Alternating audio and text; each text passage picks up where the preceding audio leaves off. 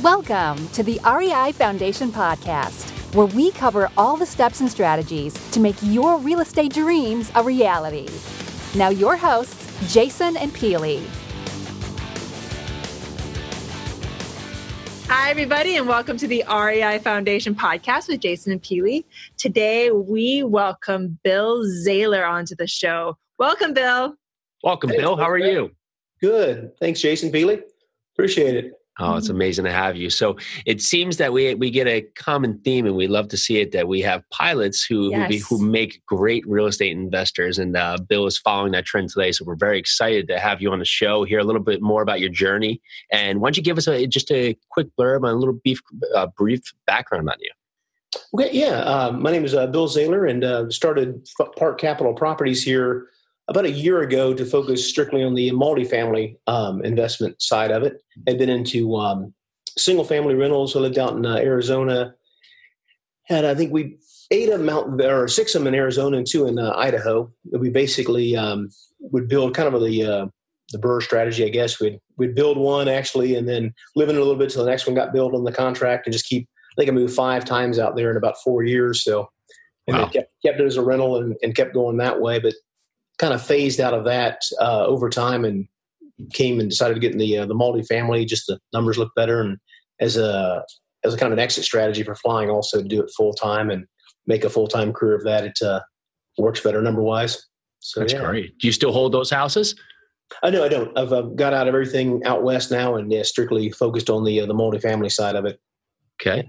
For listeners, give us a little more feedback while you're making this choice to go from single-family homes to multifamily home.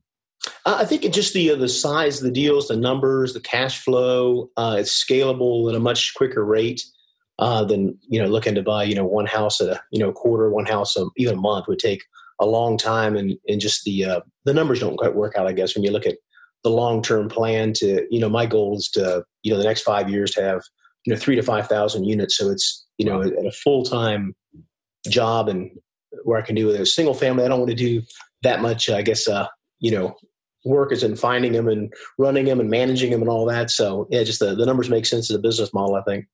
Well, great goals. I want to learn a little bit more about you though, Bill. What made you get into real estate in the first place? Because you're a pilot. How do you go from being a pilot to a real estate investor?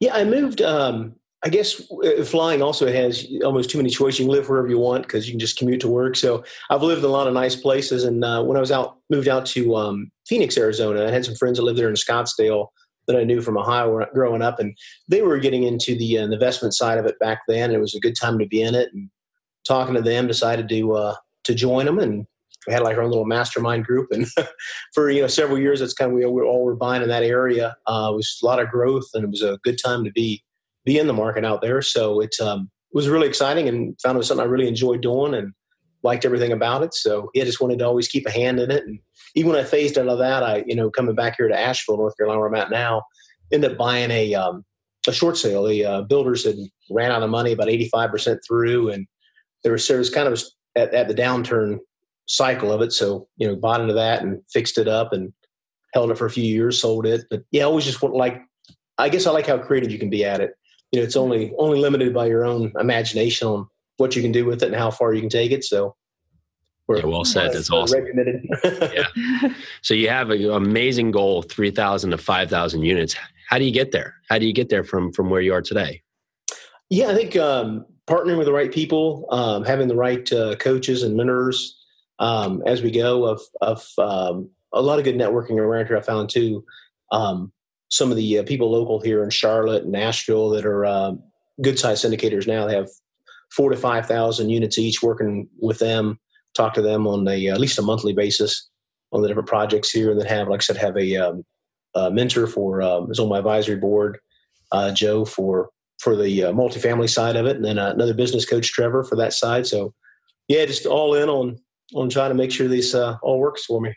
Well, let's talk a little bit more about mentorship. You just mentioned Joe and Trevor, and I happen to know exactly who Bill is talking about. He's talking about Joe Fairless and Trevor McGregor. Why don't you tell us more about how both these gentlemen as mentors, as coaches, have helped you like take your business to the next level. And before you get there, we've actually had Joe Fairless and Trevor both on prior episodes. Yes. Go back and you can hear a little bit more about their backstory, but they definitely are great at adding value and want to dive into a little bit more about how they're helping you.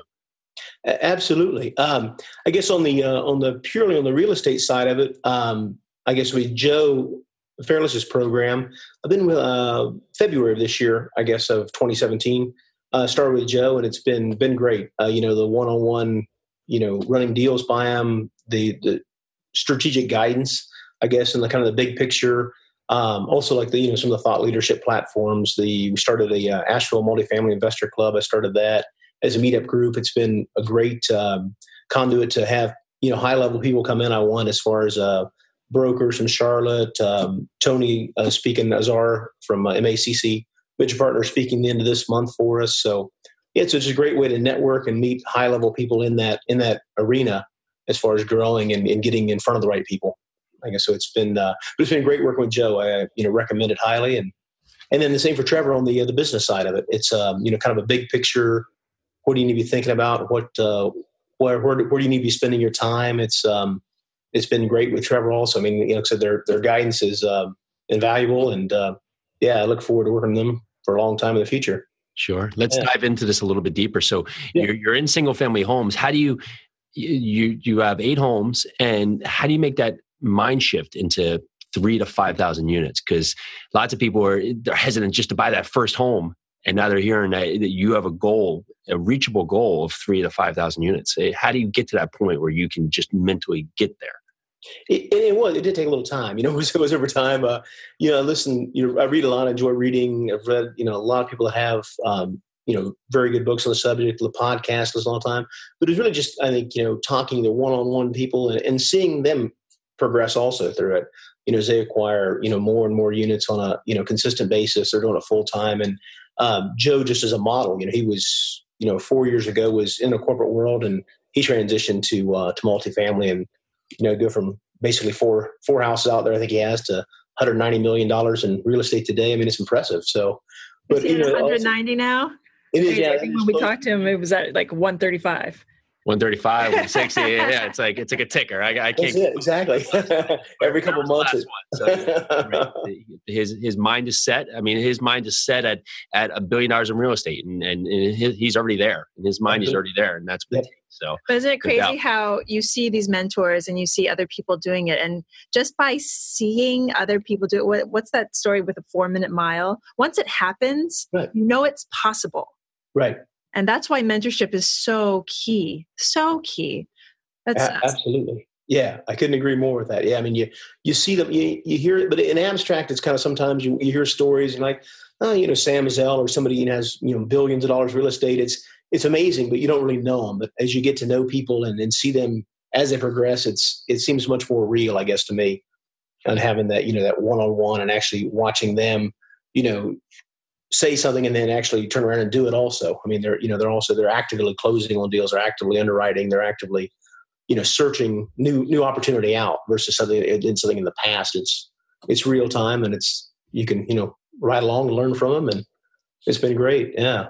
That's awesome. And you're in North Carolina, and that's the market you're focusing on currently? I'm in Asheville, North Carolina. The numbers don't make much sense here as far as the apartment goes. So we're mainly focused in Greenville, South Carolina, and Charlotte, North Carolina right now is the 2 markets I'm most focused on. But they're hour and a half from here, so it's all close.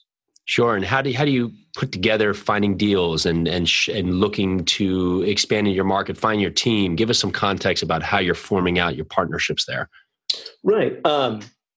In the brokerage space, I guess there's been several introductions I've had from either people that I'm working with, like I said, here in Asheville, or some people I know out of some syndicators out of Gastonia, actually, Tony there. So there's been a lot of good contact that way. I've met some people from their teams and other broker contacts that way. So it's in the networking. I went to the syndicating conference there in Dallas last month, going to one here in Knoxville that the Jake and Gino are putting on over there. So yeah, again, it's like a local area. Yeah. And going to, of course, Joe's out there in February in Denver, but just trying to be around the right people and the right introductions. And it seems like it's going well that way. meaning a lot of. Like we're going to be able to meet you at 2 different conferences. We're going to be both at Jake and Gino's conference and at Joe's. Okay, great. Yeah. It's coming up here. The 11th and 12th, right? Yeah. Coming right on us. So, it's great. So, building out, what has been the first step when you're going? Like, so why are you choosing these markets? Why are you looking in South Carolina, in Greenville, South Carolina? What is it stands out about that particular city that you said, well, this is where my focus is going to be? And to give you a little bit more background on that question, like for like somebody that's looking for a market, what would you look for if somebody's just starting out?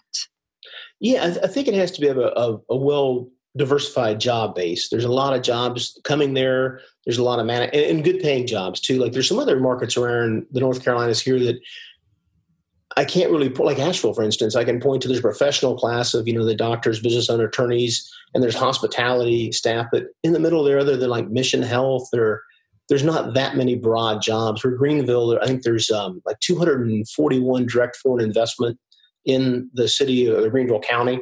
BMW, Michelin, Fluor. There's a lot of large manufacturers, a lot of jobs. It's growing. The economy is growing. The jobs are coming there. So, people are following that. The apartments it's a good area to invest in down there as far as it's a thriving area, I guess, as far as jobs and growth and all that, the economy. That's great. Downtown, been a lot of money put in the downtown over the last 5 years. It's and same with Charlotte. Charlotte, I think, is the number 2 financial center right behind New York City, as far as the money that rolls through there. So it's both good areas. Yeah. So when you're looking for apartment complexes, how do you specify what you're looking for? How do you help yourself along the path where you can help brokers and other people around you know what the right investment is for you? Are you looking for 5 units, 200 units? Is there some kind of parameters that you try and set your sights on that will help you get your goal? Absolutely. Yeah. We're looking at between 100 150 unit deals, mainly Class B. Stabilized, so they're going to be at least 95% occupied. So with a value add component to it. So maybe they need to have from RUBS to rebranding them to basically the capex. Like if you want to renovate the units, you can drive forced depreciation that way. So anything with that kind of play in the 100 to 150 unit range, Class B or possibly Class C in a B neighborhood, like something would be interested in. So that's kind of our criteria on that 1980s and newer. And that's great. What makes it stand out for you? So why 1980s and newer? Why 100 to 150? Where do those numbers stand out for you? Yeah, some of the older stuff, there's a lot of other issues. I think even as far as functional obsolescence on some of the early stuff, and the neighborhoods, and so a lot of it has more deferred maintenance to the cost of keeping up. But from the the 80s is about where I think a lot of the B product is in that area. So we can still just go in and spend $4,000 to $5,000 per unit, to renovate if the market rent supports it. Can spend that and then drive the. If you spend even like $5,000 a unit on a 100 unit building, would be a $500,000 capex improvement. And if you can increase $75 rent, per unit at that point, you're $90,000 a year at a 6.5 cap. I think it's like around $1.3 million forced depreciation. You can add the value to the property that wasn't there before. So that's some things, especially in this market, something of interest to us that versus buying for yield and hoping for appreciation, we can find that sweet spot that. And I think it's the most insulated too. I mean, I've heard a lot of people talk about if there's going to be a contraction at any point, people are going to give up their $2,000 or $3,000 a month apartments and come back down to that $800 to $1,200 range. They're not building it anymore. I mean, because the price of land's the same, construction's roughly the same. So I mean, it's kind of you have a little bit of, I think, barrier to entry in that class. That's incredible. Yeah. Yeah. Well, it sounds like your business is doing really, really well. I want to kind of dive a little deeper into it. Can you kind of describe an episode, something that happened in your business that was a great lesson learned for our listeners? I would, and this isn't on this business, but prior in Scottsdale. Okay. It was as far as a harder lesson learned, I guess, would be I was doing really well in the single family. It was a great time to be in it also. I mean, it was just a great time to be in real estate out there in general. And then we're doing really good because the areas we picked, we're doing well. And then decided to diversify into commercial multifamily, just commercial office buildings. And the guy who had been managing all our properties there had a large portfolio, managed, probably thousands of units there in the Phoenix area.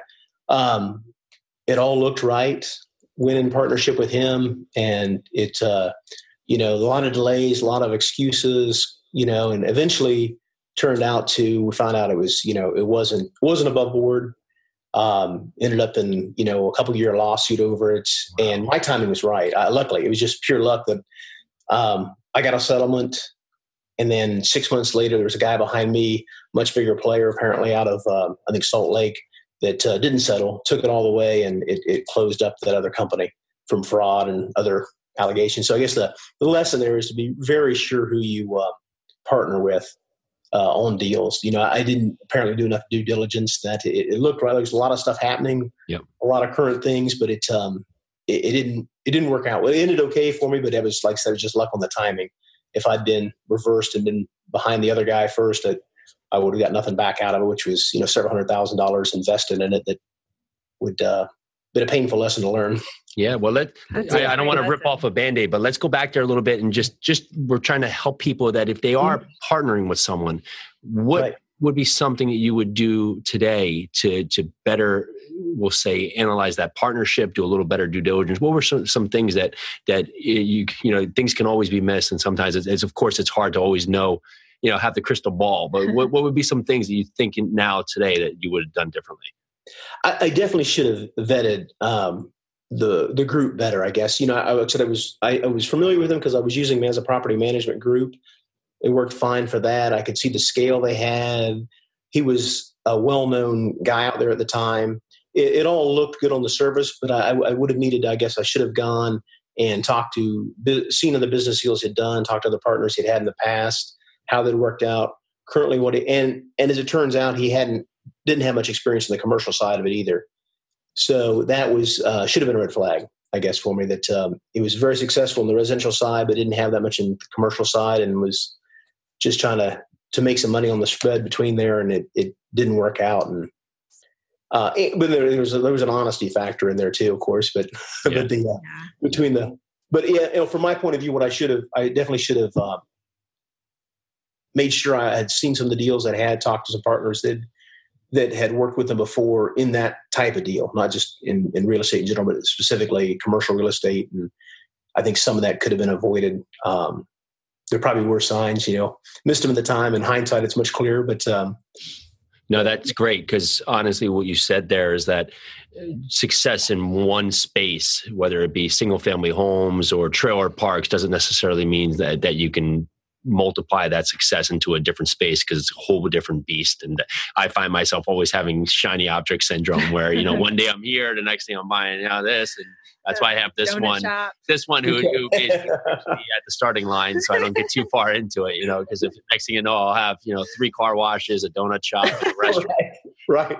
Like, what just happened, But absolutely. And he was a good salesman. I mean, just in general, was a charismatic guy, and, that all sounds good. The numbers they showed were good, but, it didn't work out. It was more like a pro forma that, here's our best case scenario, and it didn't pan out to that. So, lesson learned from that. And so I would say that you hit on a key point there. So that he gave you the best case scenario, which of course, sure, we all want that, but you're now syndicating your deals going forward. So when you're presenting to your investors, how do you put together a presentation that one gives them the opportunity that's in front of you, but on a realistic scale? How do you preface this?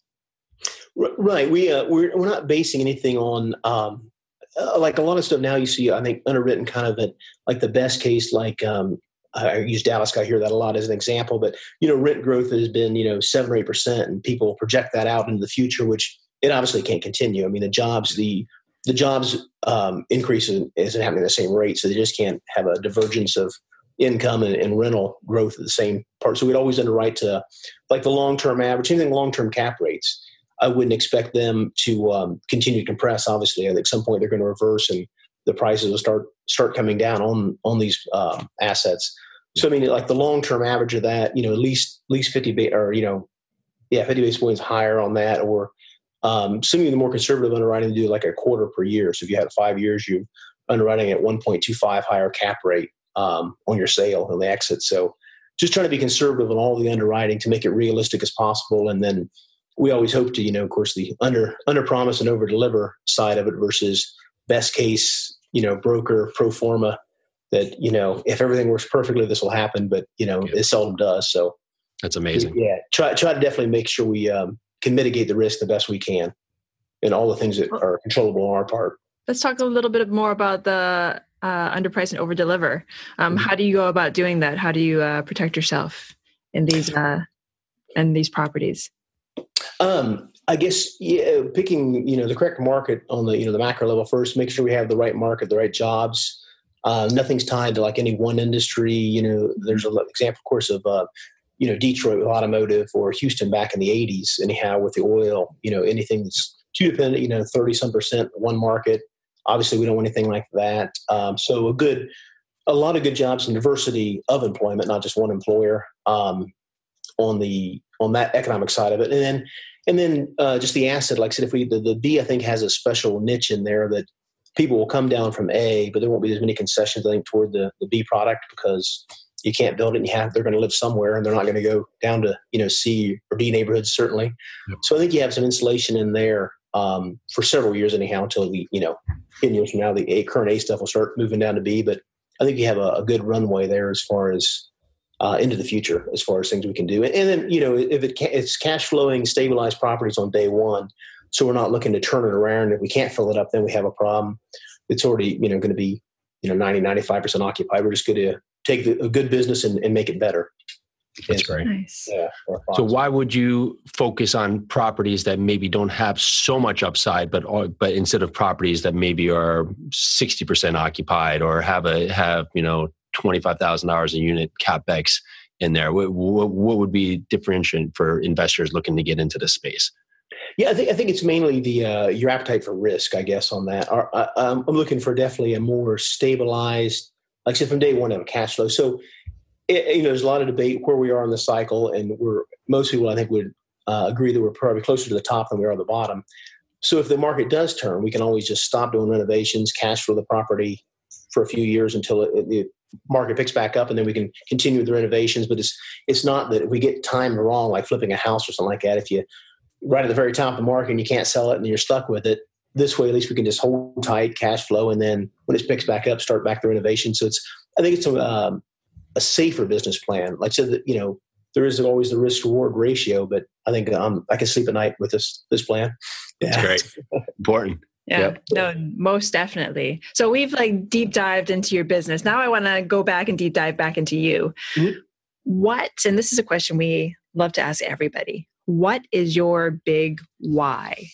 Why do you do this? Yeah, well, I love real estate for one, and I love the like I said, how creative, and you're only limited by your how creative you can be, your ability to see things and solve problems. Like I said, the other profession in flying, it's it's all pretty much set. It's all written in stone ahead of time. There's only so much you can do. I'm at the top of the game in that market already, and for the next 20 years, I don't want to just stay there. I want to continue to grow and do new things. But one of the other main reasons, I have 3 little girls, so I want to have a business I can leave to them, and if they want to work with me in the business, they get older, that'll be great also. But it buys you freedom, I think, the time and the freedom. The money will buy time, and be able to take off for a couple of months in the summer and go to Italy or somewhere you want to go. Just be able to enjoy life, I guess, versus being on somebody else's schedule and plan. Freedom and time. Love it. Yeah. So you get to these 5,000 units that you're going to be at in year 5. Where's your end game? Where do you go from there? 10,000. Yeah. I love it. That's easy. Yeah. We just double that. Yeah. Do it. Double down. Platform, but yeah, like I said, it definitely do be full time. Doing it full time. Right. And get around that critical, I think, mark of 3,000 to 5,000 units. I think would allow I would definitely look at other options at that point, as far as if I want to have a property management company in house or something along those lines that would dovetail into the current business. It would also feed it. If you're managed properties and off market, you could find out if somebody's interested in selling, or there's certain things I think that benefit your business as a whole, also with being more connected to to the industry that way. But yeah, it's great. So if this is the first time someone's listened to a real estate podcast, give us a piece that would be something they could do today to get started actively in multifamily. Right. Well, if there's a podcast, they have an interest in the education, continue to listen to podcasts, read, all the usual things. But I think the main thing would be to get out actually in the space and network with people. You never know who knows the person you need to know. I mean, so I think it's incredibly important to, go to the meetup groups, the real estate CREA meetings, the different conferences we're talking about. I think that's, let people know what you want to do. I mean, a lot of people, they show up and they're just kind of listening, but, tell people if you want to get into multifamily, that's what you're looking to do. And there's going to be somebody at the meeting that can point you to the person that's doing that at a higher level than you.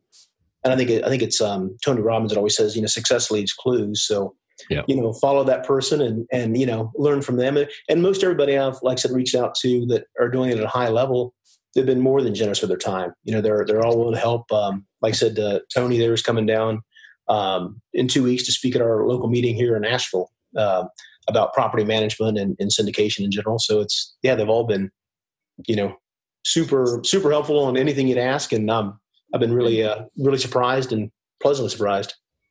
We started the meetup here and it's been amazing, strictly designated for multifamily. And it's just amazing the value that has come from there. And we've had great ideas come from people who have a ton of property and people who first meeting. And it's been just incredible, the energy. So yeah, kudos to you. That's an awesome step. I think it's important. I actually wrote one of the little articles I wrote on my blog was about being around like-minded people, just the ideas you get just from being around the people. I mean, as much as the conference I went to, it was the people I met there that were doing things at a higher level. And it just, was motivational, like I said, the ideas that they come up with or just talking to them that you come up with, as you're in that kind of environment, I think is critical to advancing. Mm-hmm. A few more questions before we let you go. So what are some words you live by? As far as like quotes and sayings, I think actually this comes from Trevor, but it was the lions don't lose sleep over the opinions of sheep. I always let that quote over my office headboard up there but I think that's a good quote to, do your own thing and, know what your goals and vision are and stick with them. There's always going to be people that, aren't on board with it, but time takes care of that. So yeah. Thank you for that. That's fun. We love it. We love it. So if people, I would like to reach out and hear a little bit more about your story, talk to you a little bit more about what you're doing. What's the best way for them to reach you? My website, parkcapitalproperties.com, or my email would be bill@parkcapitalproperties.com. Great. Your blog's on there as well? You have blogs on there, LinkedIn account, Facebook, all that links from that page. So phone numbers on there. Everything's feel free to reach out and be glad to have a conversation with anybody that's interested. Oh, that's great. Perfect. That's great. Well, thank you so much, Bill, for being on our show. It was a pleasure having you, an honor. This has been great. Well, thank you guys so much, Jason and Peely. It's great. I love your podcast, and thanks for everything you're doing to get the word out, and I appreciate it. Well, thank you so very much, and thank you to all the listeners out there. So this is Jason and Peely for the REI Foundation podcast. Thank you again so much to Bill Zahller for being on our show. Bye now. Bye now. Thanks for tuning into the REI Foundation podcast. Check back next time for more awesome tips and strategies to launch your new you in real estate.